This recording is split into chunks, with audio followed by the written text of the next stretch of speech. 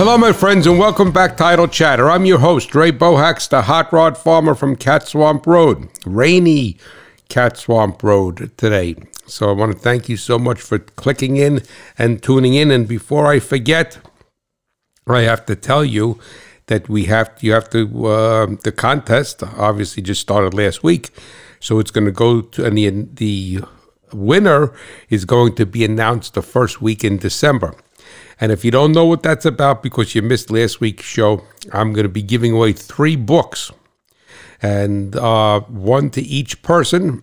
So I'm asking you to either send me email at hotrodfarmer@farmmachinerydigest.com or go to my website and click on the link to win a license plate to get into that contest, which if you do that, that'll put you in both contests. And what I need for you to do is put your name there and your contact information, and then you could say which book you would be interested in winning.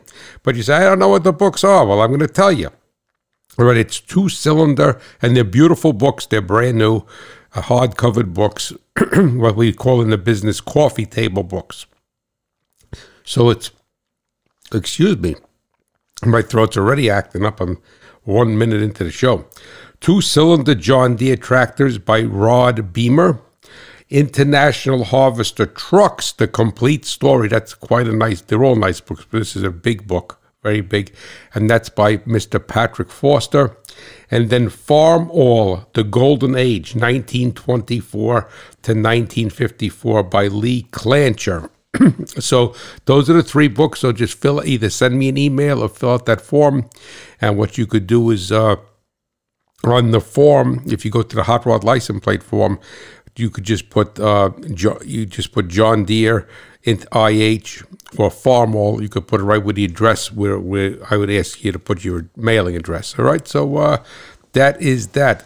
So you could do it that way, and you will get into that drawing, and I will announce all 3 winners that first week of December on both the Idle Chatter podcast and Farm Machinery Digest Radio on Sirius XM. So both shows are getting into the contest, so you better just get in there and get your name in. It's not first come, first serve. I'm going to put everybody's name in a box, I would say a metaphorical hat, and then pick out a name. And what I'll do is I'll separate them into 3 categories.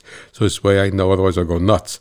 This way I know these people want the John Deere book, the IH book, or the Farm All book. All right, so I wish you all the best with that, right? I can't say luck because as a Christian, we don't believe in luck. But I wish you the best, and hopefully you win a book. All right, so that is that. I wanted to bring you up to date. And the reason why I always bring you guys up to date, because number one, I look at you as family, think of you as family, but also, everybody's life experience, not just mine. I have nothing special. All right, your life experience, the guy down the road's life experience, the guy sitting next to you in church, you could learn from all those life experiences, and that's why I like to talk to people, and that's why I share these things with you, because that's what we're all about here, education, because the educated farmer is the most profitable. So what I basically did is I had ordered my new meter, and it's an Amp Probe brand, excuse me, which I found out. I found out before I ordered it. Actually, I got the model number from the representative. But Amp Probe is owned by Fluke, and Fluke meters are Cadillac. I mean, they're very good, very excellent meters. And Amp Probe is a division that's owned by Fluke. So, and I purchased the Amp Probe ACDC-52, number 52, NAV, capital N, capital A, capital V. And that is a handheld clamp meter. And it has many functions. It's basically a digital, a multimeter plus, and with the clamp feature. So if you wanted to read current, you just clamp it on its inductive clamp. But it has the ability to read total harmonic distortion. And I've beat you guys up with this in the last podcast. I was talking about that. So the meter, the first place I ordered it from was the least expensive. but they didn't have it. And then they told me, I may have told you this last week, and they told me that it's on back order till February. So I know that February turns into March, April, May, June, and I really didn't want to wait that long. So I found another distributor that had it. It's all mail order. You couldn't find somebody locally who had it for love or money, unless you happen to live next to one of these mail order houses. And excuse me, they were $45 more for the same meter, but they had 2 in stock and they could ship it immediately. So I said, okay, fine. So I canceled the one order. I ordered the meter. The meter came both places were excellent to deal with, even though the first one, it never came to fruition because they didn't have the meter. But anyway, so the meter came. I was really excited about it, and take it out, packaged up nicely, take it out, and it's, I'm not going to say it's a complicated meter, but it has a lot of functions on it, so you have to learn how to navigate it, right? So when I get a test instrument like that, the first thing I like to do is sit at my desk and play with it and navigate it before I put any leads in or anything, because you have to know how to use it. So anyway, I purchased this primarily for total harmonic distortion. I mean, 99.9%, because I have a multimeter. It's not the greatest one, but I have them, but it serves my purposes. So I look at the manual. Obviously, I was a technical writer. You got to look in the manual, right? That's always read the manual. And a little bit disappointed in the manual, but I'm critical of that stuff. So anyway, so between my life experience with using meters prior to this, and other other aspects of the different walks of life I had, and the manual, I said, well, how hard can this be, right? It's kind of intuitive. So I said, that's good. Well, I couldn't they use a joystick.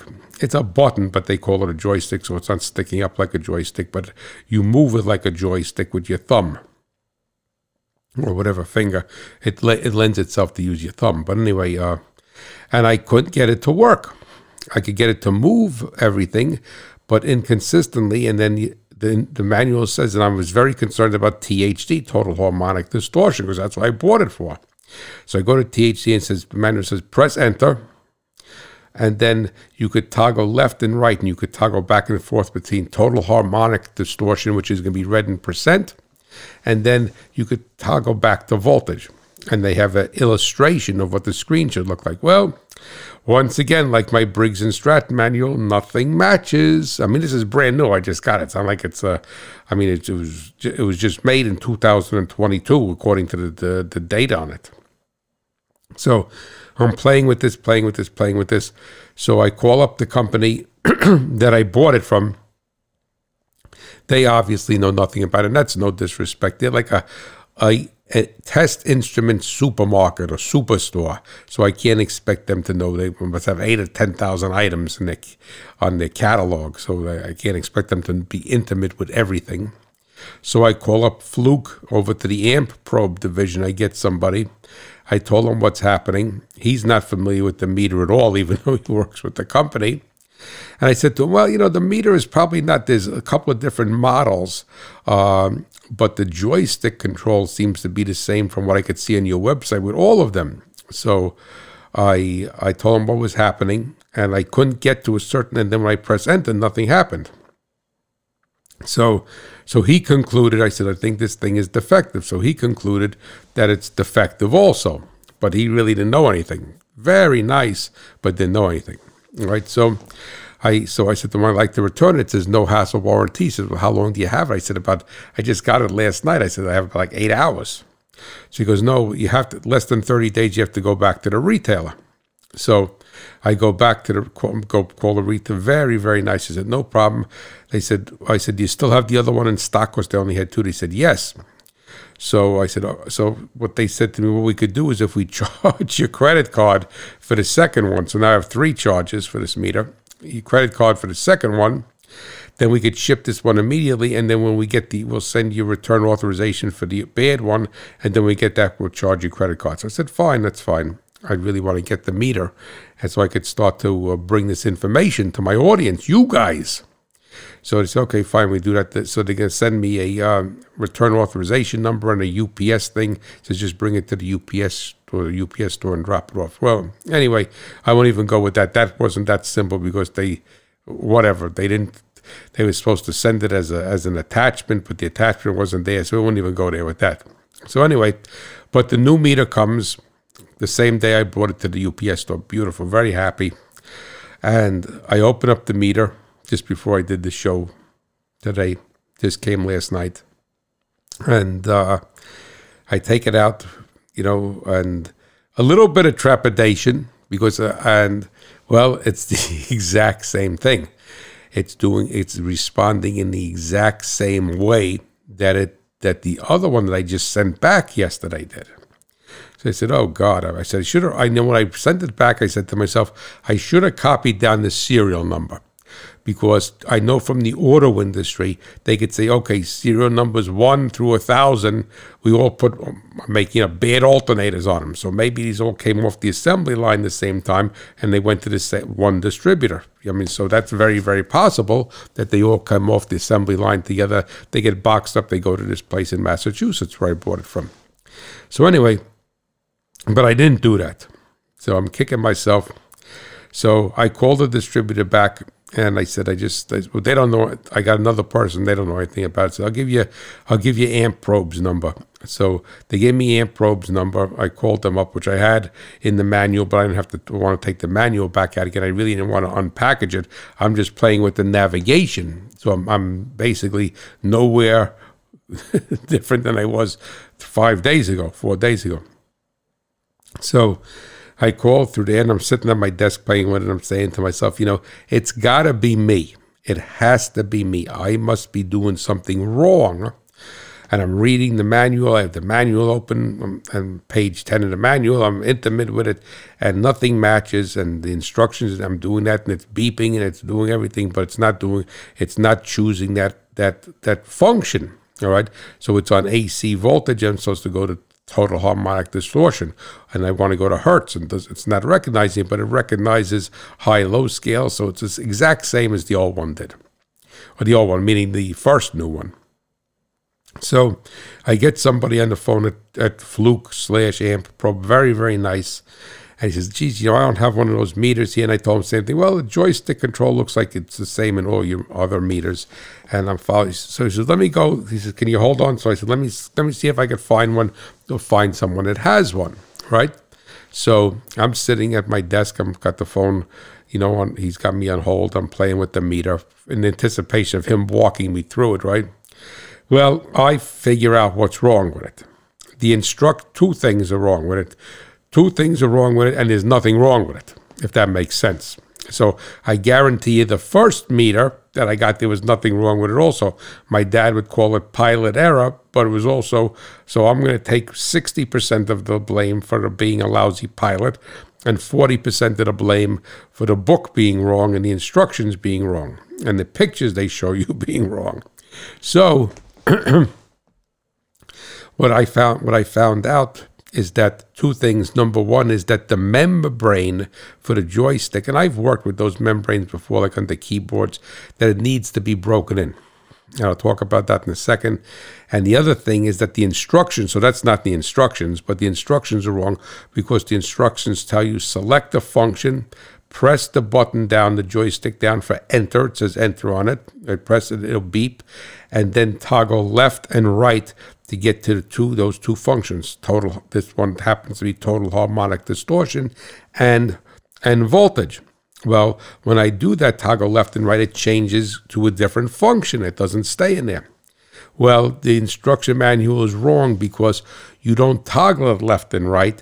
You toggle the enter button. So you get to whatever function you want. THD, you press enter, it beeps. Then it's going to be on one of either voltage or percentage of total harmonic distortion. And then if you want to go to the other screen, you press the button again. It goes to the end and toggles back and forth between the two screens. So about 5-6 minutes later, the guy gets back on the phone. He says, geez, I've been walking around here trying to find something. I'm sorry it took so long. I said, no problem. I said, I figured it out on my own while. He said, really? That's great. He says, what did you do? So I could learn. So anyway, so I told myself, what I'm going to do is when I get done, I said, you have to go to AC first. You have to go, so the instructions say you could navigate and jump all around. You have to go to AC first and then go up to total harmonic distortion and then either go to Hertz or go back down from AC and go over to Hertz.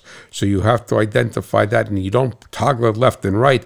You have to press the button again, and that'll change the screen within that same function. So he says, oh, and I said to him also, the joystick seems to be very, very unreactive.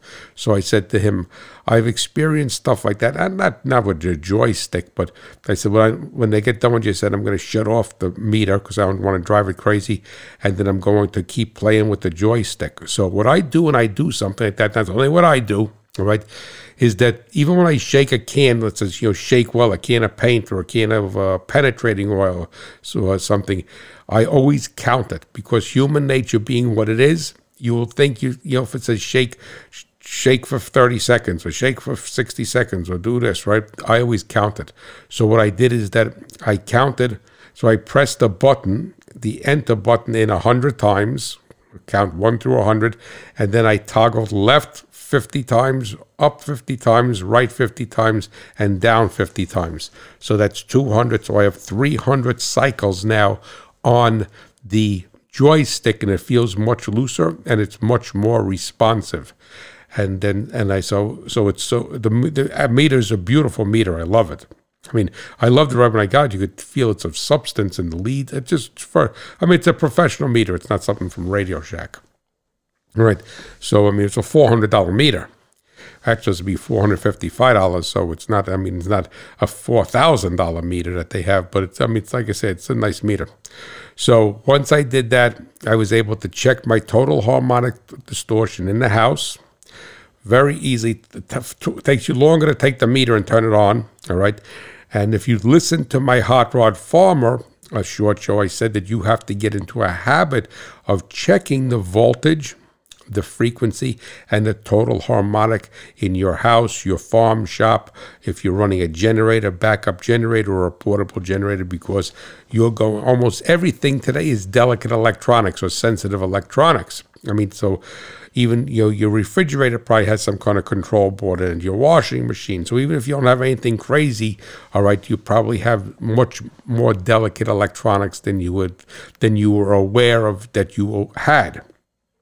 So I checked my total harmonic distortion from the power company, from JCP&L, and it's right at 2.7%. And the frequency, I have another frequency meter, but this confirmed that that's all right. So it's at 60.1 hertz, so that's all beautiful. But so my THD in the house is from JCP&L is 2.7% today, right now, when I checked it before I did the show.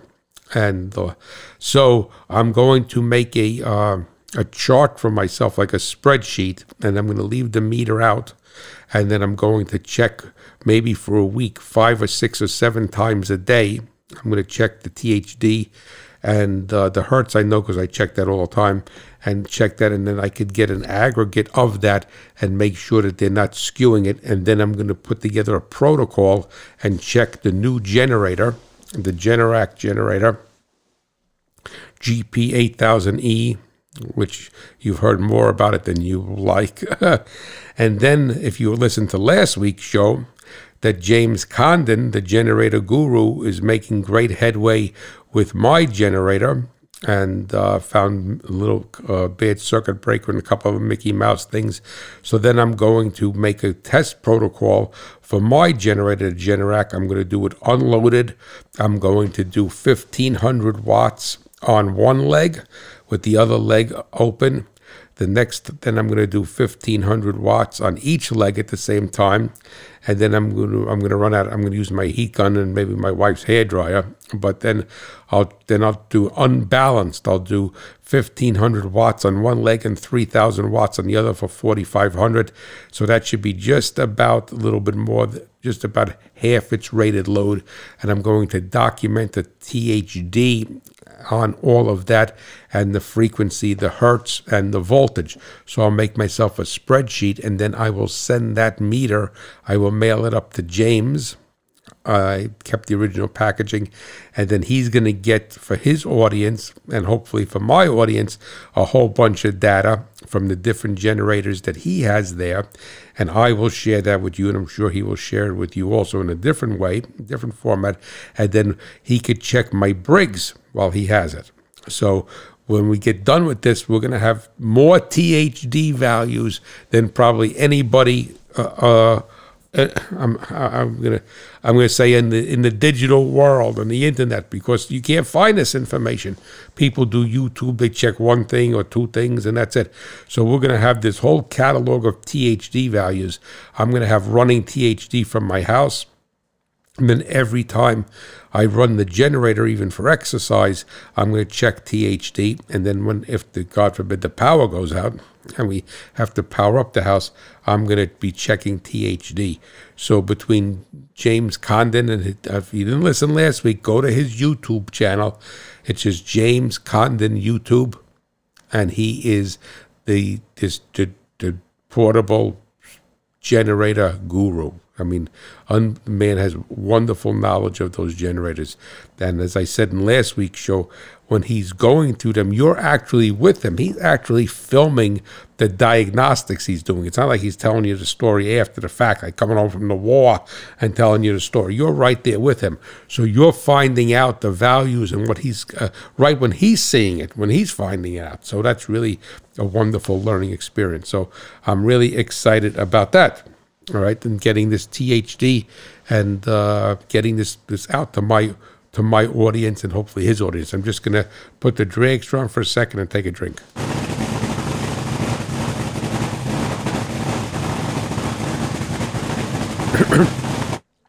Well, that was a long second, right? The dragster made more than a pass already, and that's Top Fuel dragster 3-second pass. All righty, so that is that. So please enter the contest for the 3 books, the John Deere, the Farm World, or the International Harvester Trucks, not Tractor book. Contact me for that. You know about my meter, but the thing basically is that, as I want to just get back to it, because I got off myself on a tangent, I got a little excited.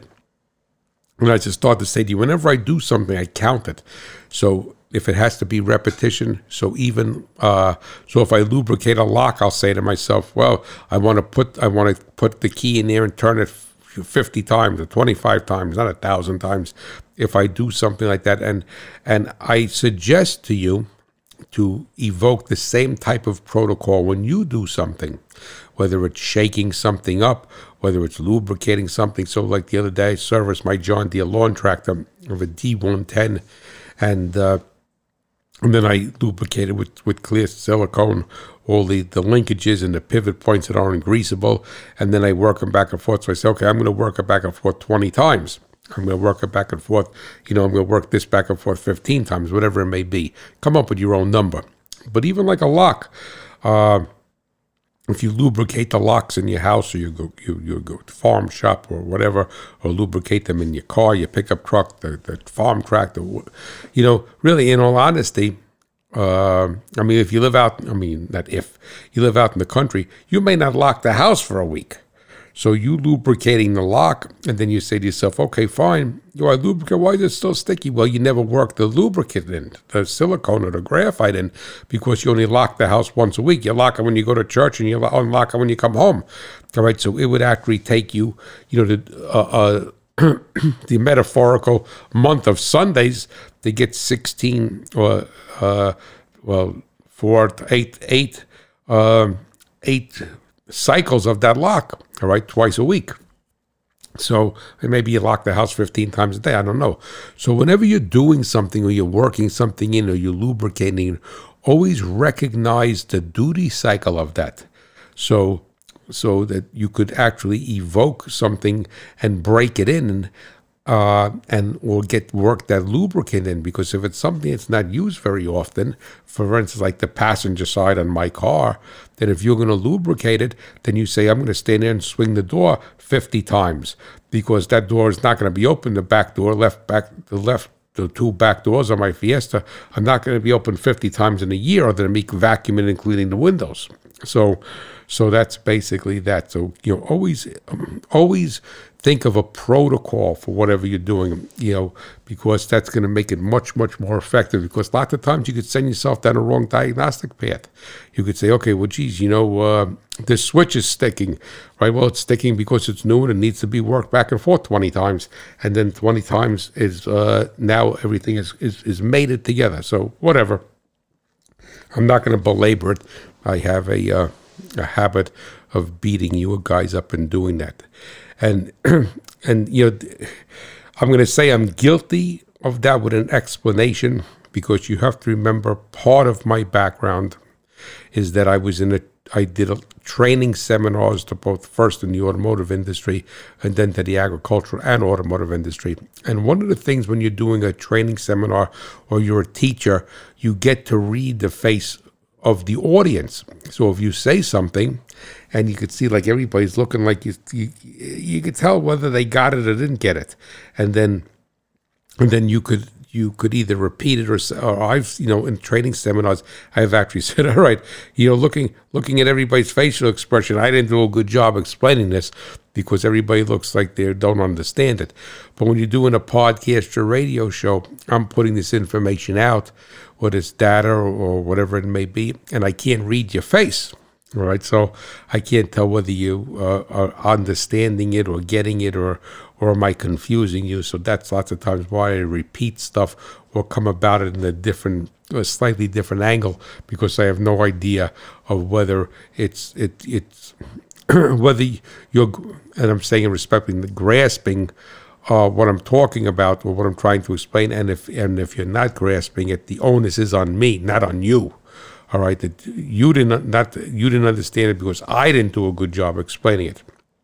All right, so with that segue, half hour into the show, but I'm really excited, and I will be getting you this data from the THD, and I'm excited to be able to get this data from Jim's generators, from my generators, from the weeks of JCP&L electricity, everything. So be very, very good, interesting. So the other thing I wanted to talk about was to tell you about what today's episode is going to be about. And what it's going to be about is almost, it's really not in the same vein, but I'm going to talk about the hysteresis of knock. And the hysteresis of knock is very important. And a matter of fact, I've gotten into some,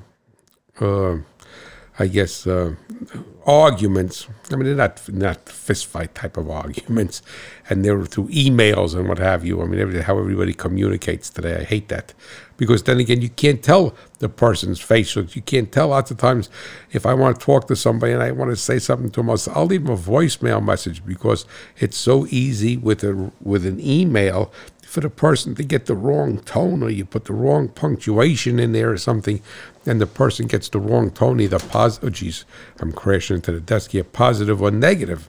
So I say, I'll leave you a voicemail message because I want you to hear the sincerity in my voice. And I think that's very important sometimes, not with everything, but sometimes it's important. But I've gotten into some heated emails back and forth with a couple of people from the, they're in the ethanol industry, and no disrespect, and I understand to a certain extent where they're coming from, but you got to call it like it is. I mean, and I love ethanol. I've said this before on the show, but you got to call it like it is. I mean, it's just like I said, I love my wife dearly. I mean, but she's not a good cook. I mean, she can't hear me, but she's got a lot of other attributes. I mean, I try my best to be I try my best to be the best. Here's, I'm using a best twice in a sentence. I try to be the best husband I can to her, all right? But I'm not a woodworker. I mean, some of you guys are so, Wood and I do not get along. I mean, do not get along. You want to give me a piece of wood, I mean, I'll either crack it or I'm not a woodworker, all right? So Wood and I don't get along. But so hey, so just like my wife is not a good cook, I'm not a good woodworker. So if we need something fixed with wood, I mean, I'll fumble my way through it, all right, and it'll be okay, but it's not going to be something. It'll be functional.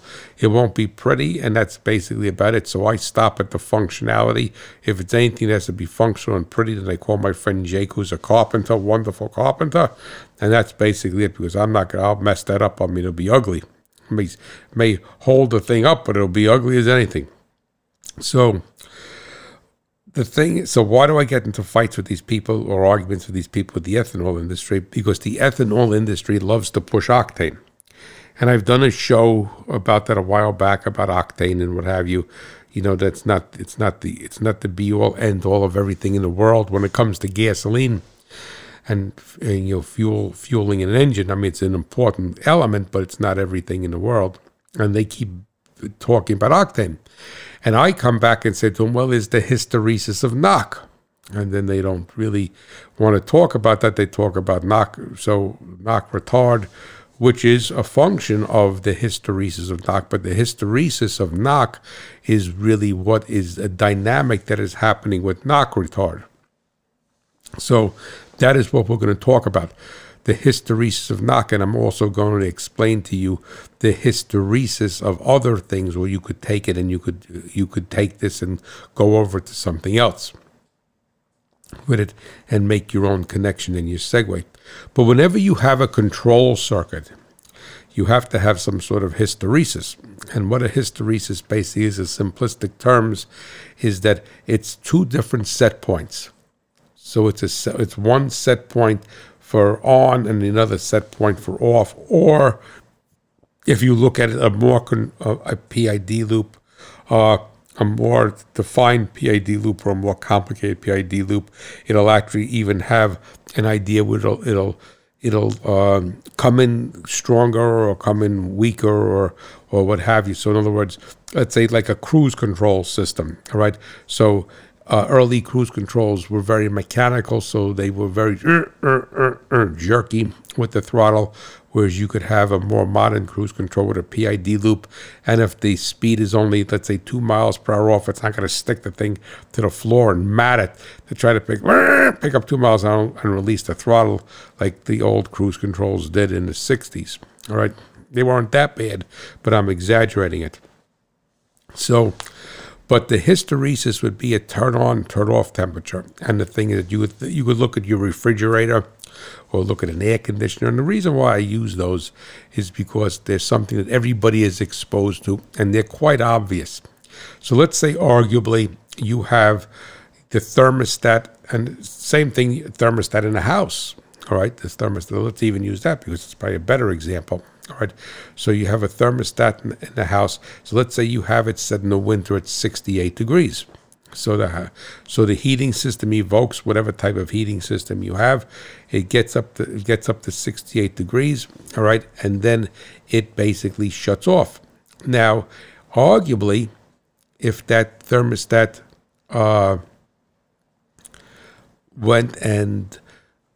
went down to 67 degrees, if it didn't have a hysteresis, a range, then the heating system would kick back on. I'm going to say the boiler because that's what I have, but the heating system is going to kick right back on, right? So it constantly be toggling 67, kicks back on, 68 shuts off, kicks. So a hysteresis would say, okay, and a well pump, I mean, every 99% of you people, it's not a nice way.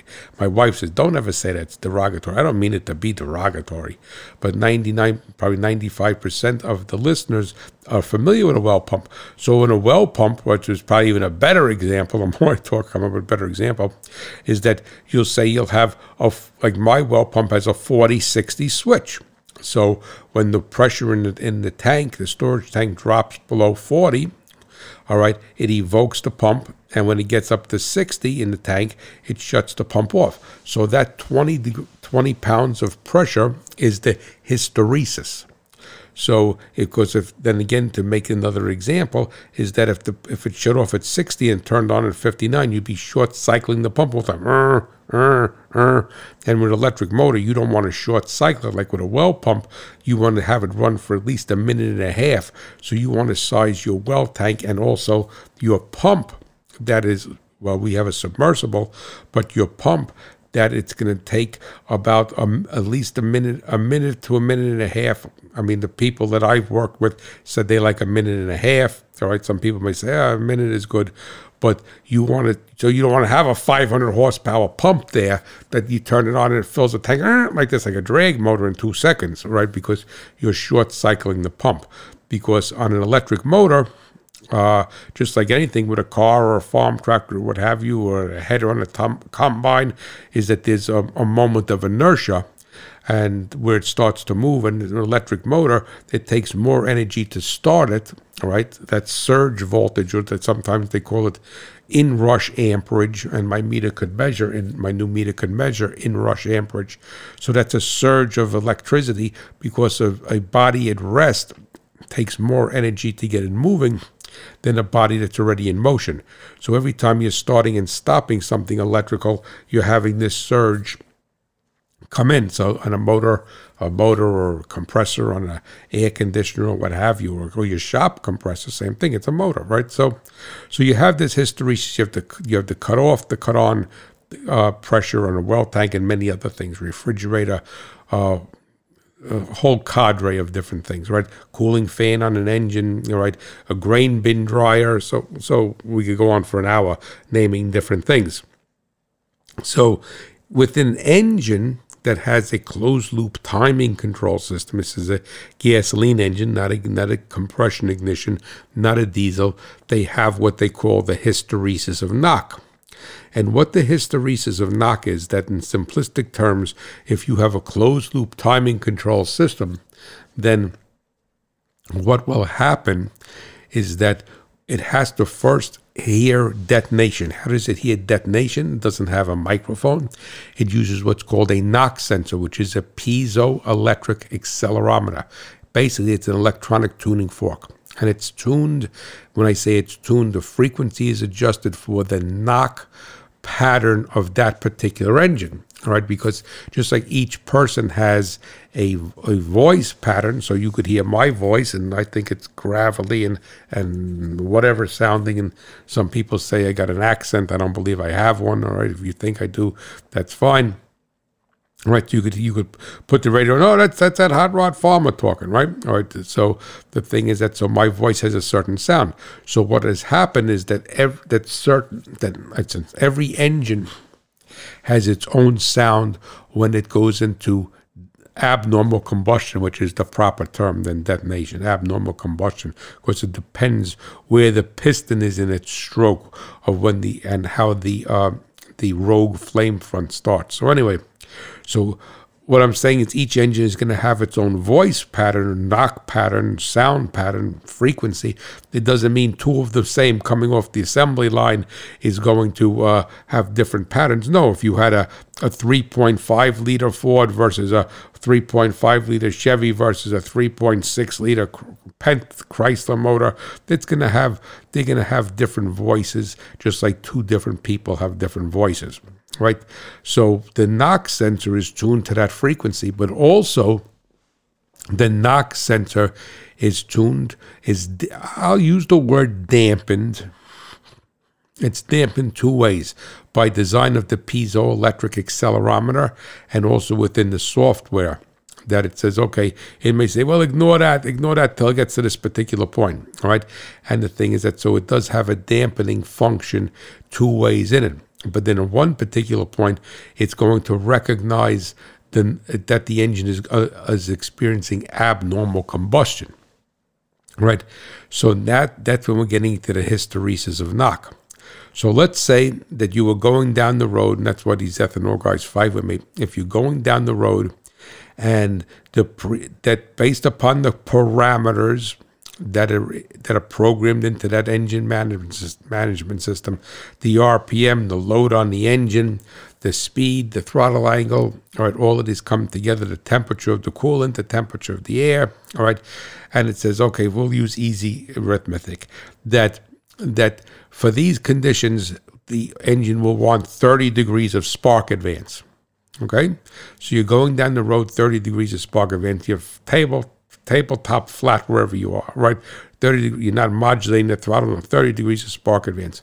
And now all of a sudden, the engine experiences an abnormal combustion event. Why does it experience an event? Well, maybe you start to pull, maybe there's a headwind blowing and you're stressing the engine more because it has a lower octane gas, it's carbon, whatever it is. So we have an abnormal combustion event. All right.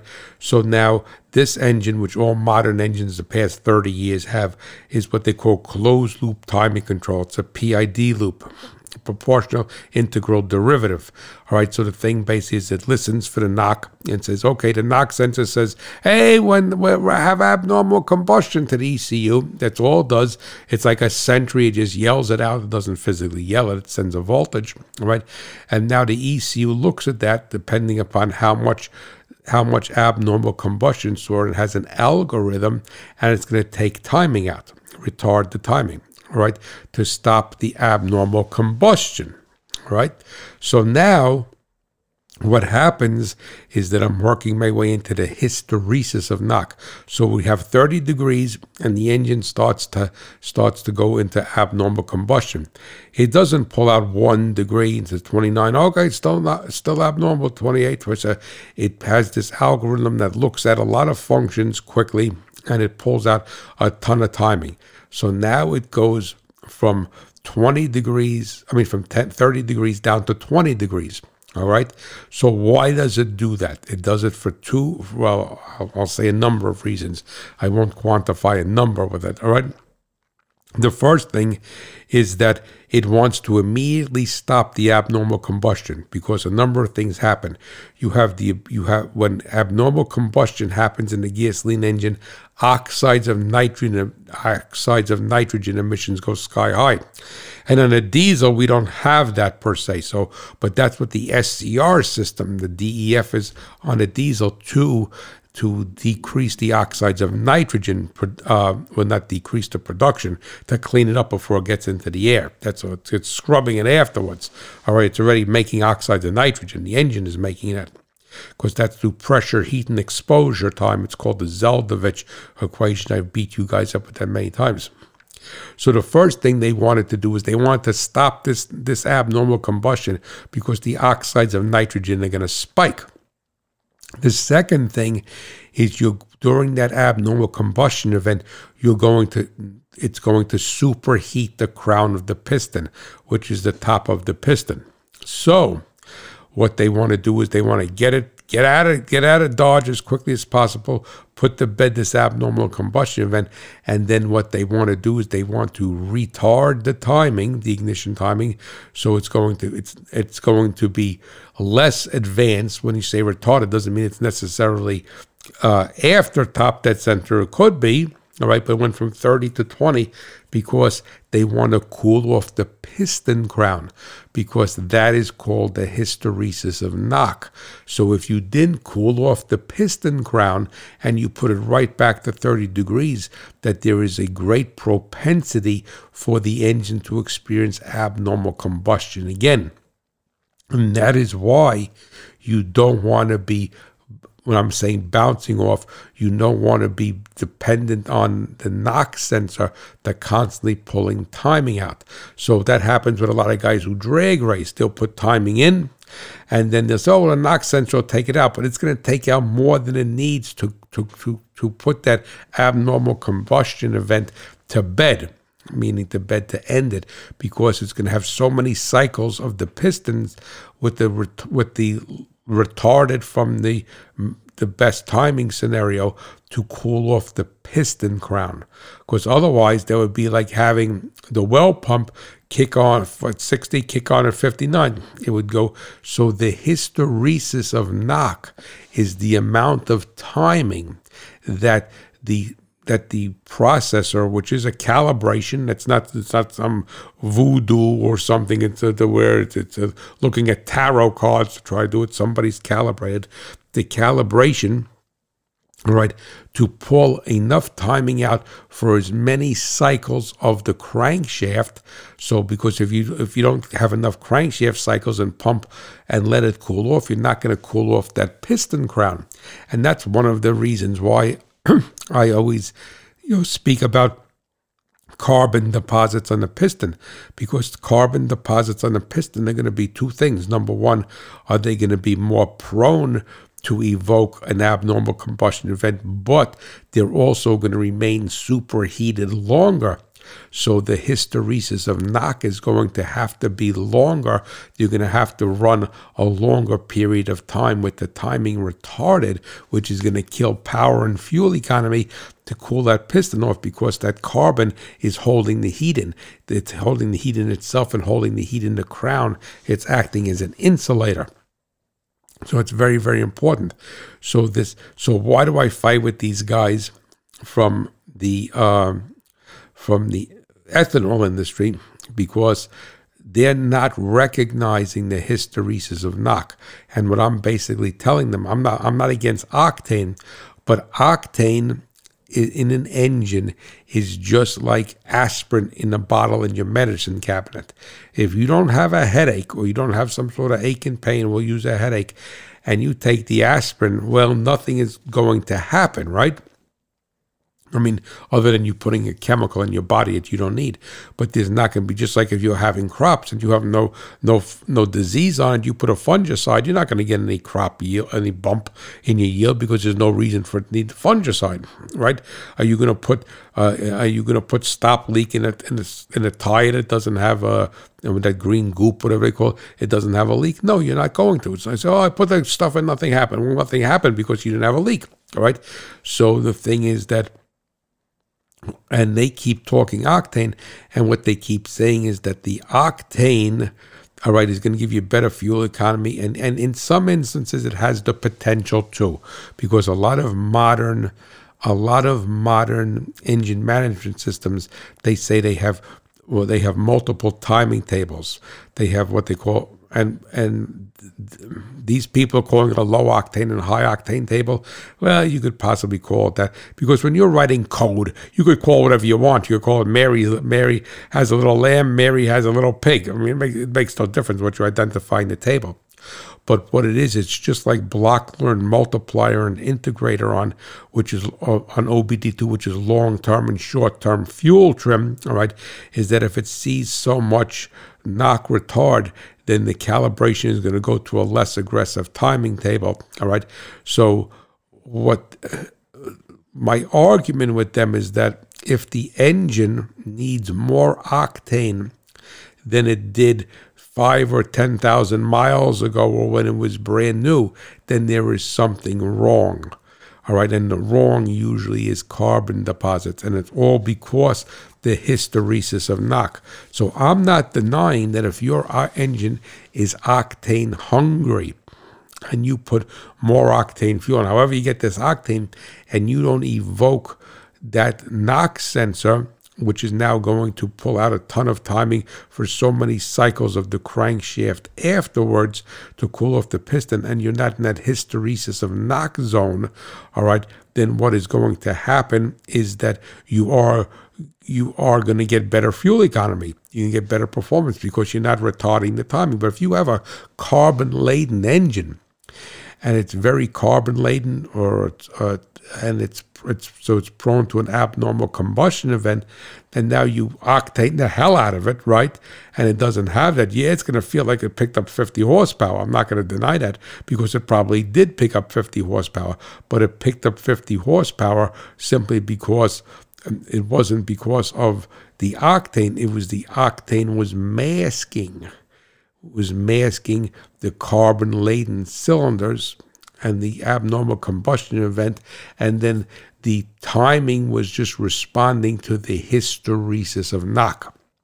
So let's get beyond the hysteresis of knock, and let's look at the hysteresis, just broadly, painting it with a broad brush, of other aspects of tools or equipment that you're going to have either on your farm, in your shop, or on your farm, your equipment. I said that before. Farm equipment, grain bin dryers, what have you, well pump, is that it's very important for you to become familiar with the hysteresis. So I'm gonna repeat that again. It's the turn on, turn off point. All right. With a knock sensor, it's a little bit different, but turn on, turn off point. So if you hear, for instance, like I'm blessed because my office is in the basement. We have a submersible well pump, right? So and my water tank, my well tank is in the basement. So the pump is obviously outside and it's in the basement. The tank is in the basement. So every time I can't hear the pump run, but I can hear the tank filling. All right, and if I'm quiet, I'm here by myself unless I'm doing a podcast or a radio show. But if I'm writing, if I'm working on a magazine story or an article for my website or for somebody else, all right, then I'm quiet, and I could hear the contacts close on the pump switch, and I could hear to a certain extent the water filling the tank. So I pay attention, all right, and I say to myself, geez, all right, I'm not jumping up every day. Every 5 minutes I'm looking at the gauge, but it's important for you to look at that gauge every once in a while and to pay attention because I know on my well pump, as I said, I have a 60, a 40, 60 well switch. And the hysteresis is on well switches, from what I have seen, a residential type, are always 20 pounds. So there's a 30-50. A 20-40 and a 40-60. I don't think there's a higher one than that. But keep in mind also is that, for instance, on a well tank, right, on a well pump, the higher that you have that set, the hysteresis is 20 psi, that the less storage capacity your tank has. So the same thing is we have a hot water boiler. So if you look at it, there's a set point for the boiler, for the boiler to turn on and to make the not the domestic hot water, but the hot water that's used to go through the baseboards. All right, so I think mine is set at 170 and 145. So that's a hysteresis. I may have those numbers wrong. All right, or they're close to being right. Well, I think maybe 190, I don't remember, maybe 180 and 172 or something, I don't remember. But anyway, no, it's more than 8 degrees, excuse me, but whatever. But that's a hysteresis. So the thing is that if you go and if you listen, say, boy, this boiler is cycling back and forth, all right, then that is for you to look at it. If you have a hysteresis on your grain bin dryer, you have a hysteresis on your refrigerator, you have a hysteresis on your chiller and your dairy barn. All right. So you have all these elements, they have a hysteresis, and it's a good idea for you to familiarize yourself with the hysteresis. And I use the hysteresis of knock as a learning tool, but you could tell you have a compressor in your shop and you say, geez, the compressor is you only ran 5 minutes ago and it's running again. What's going on? And then you find out that you have a leak in a line someplace that you weren't able to hear. All right, and that's why it's bleeding down. So the hysteresis is going to be the same. But you could have a problem with the control logic, which usually is a mechanical switch. The thing is that, and that could start to fail or skew, and the hysteresis, for instance, we'll stick with a well pump because it's so simple. So the switch could start to skew, and instead of the hysteresis being 20 pounds of pressure in the water tank, it's down to 10 pounds. And now you say, why is that pump short cycling so much? All right, or why is this short cycling? So it's very, very important for you to become familiar with, and familiarity with equipment, and I don't care what it is going to be paramount in you being able to catch a problem before it becomes possibly a major problem or before you have a complete failure. So, for instance, and I'm going to use this as an example. I don't have autos there, but let's say you're planting, right? We're going into the winter now, but down south they're planting, and maybe out in Arizona too, right? So Texas, but winter wheat or something, or summer wheat probably now. But anyway, and so you're going down the field and you have it on auto steer, and the steering wheel is going back and forth, it's correcting. So the amount of correction is a hysteresis because it's a PID loop, proportional integral derivative. All right, so it has an algorithm that's created for that, to write that to how much correction you have.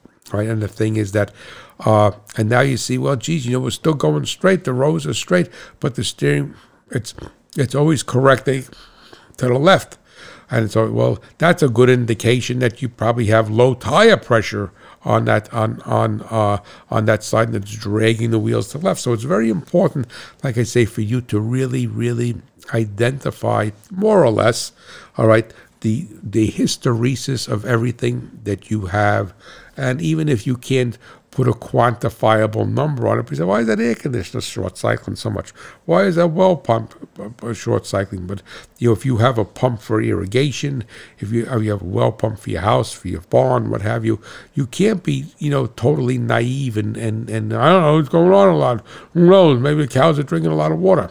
Maybe they are drinking a lot of water because it's hot out. But usually that is going to be a telltale sign of something else that is happening. And it's always more, I say historically, it is very, very, it's much more efficient to catch this before it becomes a major problem than when something goes astray and then it breaks. And that's one of the reasons why. And I'm going to close as I began with the total harmonic distortion. And nobody has been able to tell me this, and it's only because I haven't found the proper person. All right. So I'm saying that nobody knows it. And that's why I'm always telling you to check, your voltage in your shop, in your house, in your barn, what have you, to your grain dryer. All right. The thing is that to check the voltage I'm not saying every 5 minutes. Right, but to check it for line voltage, frequency, and total harmonic distortion, because I'm thinking, and I may be wrong, like with my backup generator. I mean, if it's coming from the power company, I really can't do anything about it, but other than knowing that they're messing up because something is happening. And keep in mind, and I've said this before on the show, because I know I have a lot of listeners out west, and God, let the good Lord please bring rain, because not only are our beautiful major rivers almost out of water for transportation, but the hydroelectric power plants are being strained because of the lack of water. And also they're taking and putting power into the grid from someplace else. So if there's a coal-fired or a natural gas plant 1,000 miles away, they're putting some of that online and taxing that to try to feed where the hydroelectric power is dropping off. And that's going to affect your voltage, your frequency, and possibly your total harmonic distortion. So, but as far as my generator is concerned, or if you're running a backup a standby generator for your farm or for your livestock operation or running solar panels, is that I tend to think, and I will tell you if I am wrong eventually, and I'm going to tell you eventually when I find out, is that I think that THD could be something that could kind of skew and tell you that there's maybe a problem happening. So maybe something is skewing, let's say, the brushes in your backup generator, or the brush is starting to bounce around a little bit, right?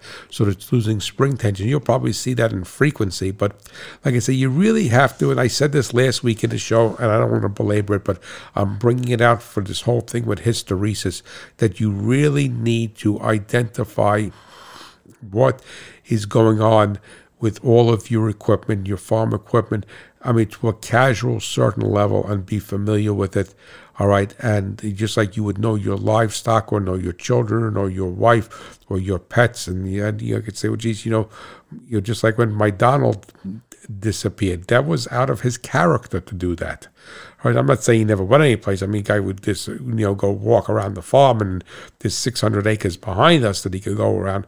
But it was out of his character to do that, and ultimately that was not a good thing. All right, so I want you to understand hysteresis. All right, I would like you to please identify within reason the different hysteresis of the equipment you have, more or less when your cooling fan comes on, your grain bin dryer, your heating system, your well pump, whatever it may be, and then keep a mental, you don't have to write this down in a notebook, keep a mental record of it, and keep in mind also that on a gasoline engine with a closed loop system, is that if you are evoking the hysteresis of knock, you are going to have a degradation of the power and fuel economy, because it's taking out, people are under the impression, oh, it needs to take out to stop knocking. No, it's taken out, it's overcorrecting as far as that is concerned. So it's overcorrecting to cool off the piston crown so that you don't go right back into that, and you want to, because otherwise it would go right back into that same abnormal cycle. So if you have any questions on hysteresis, specifically the hysteresis of knock, then please reach out to me at hotrodfarmer@farmmachinerydigest.com.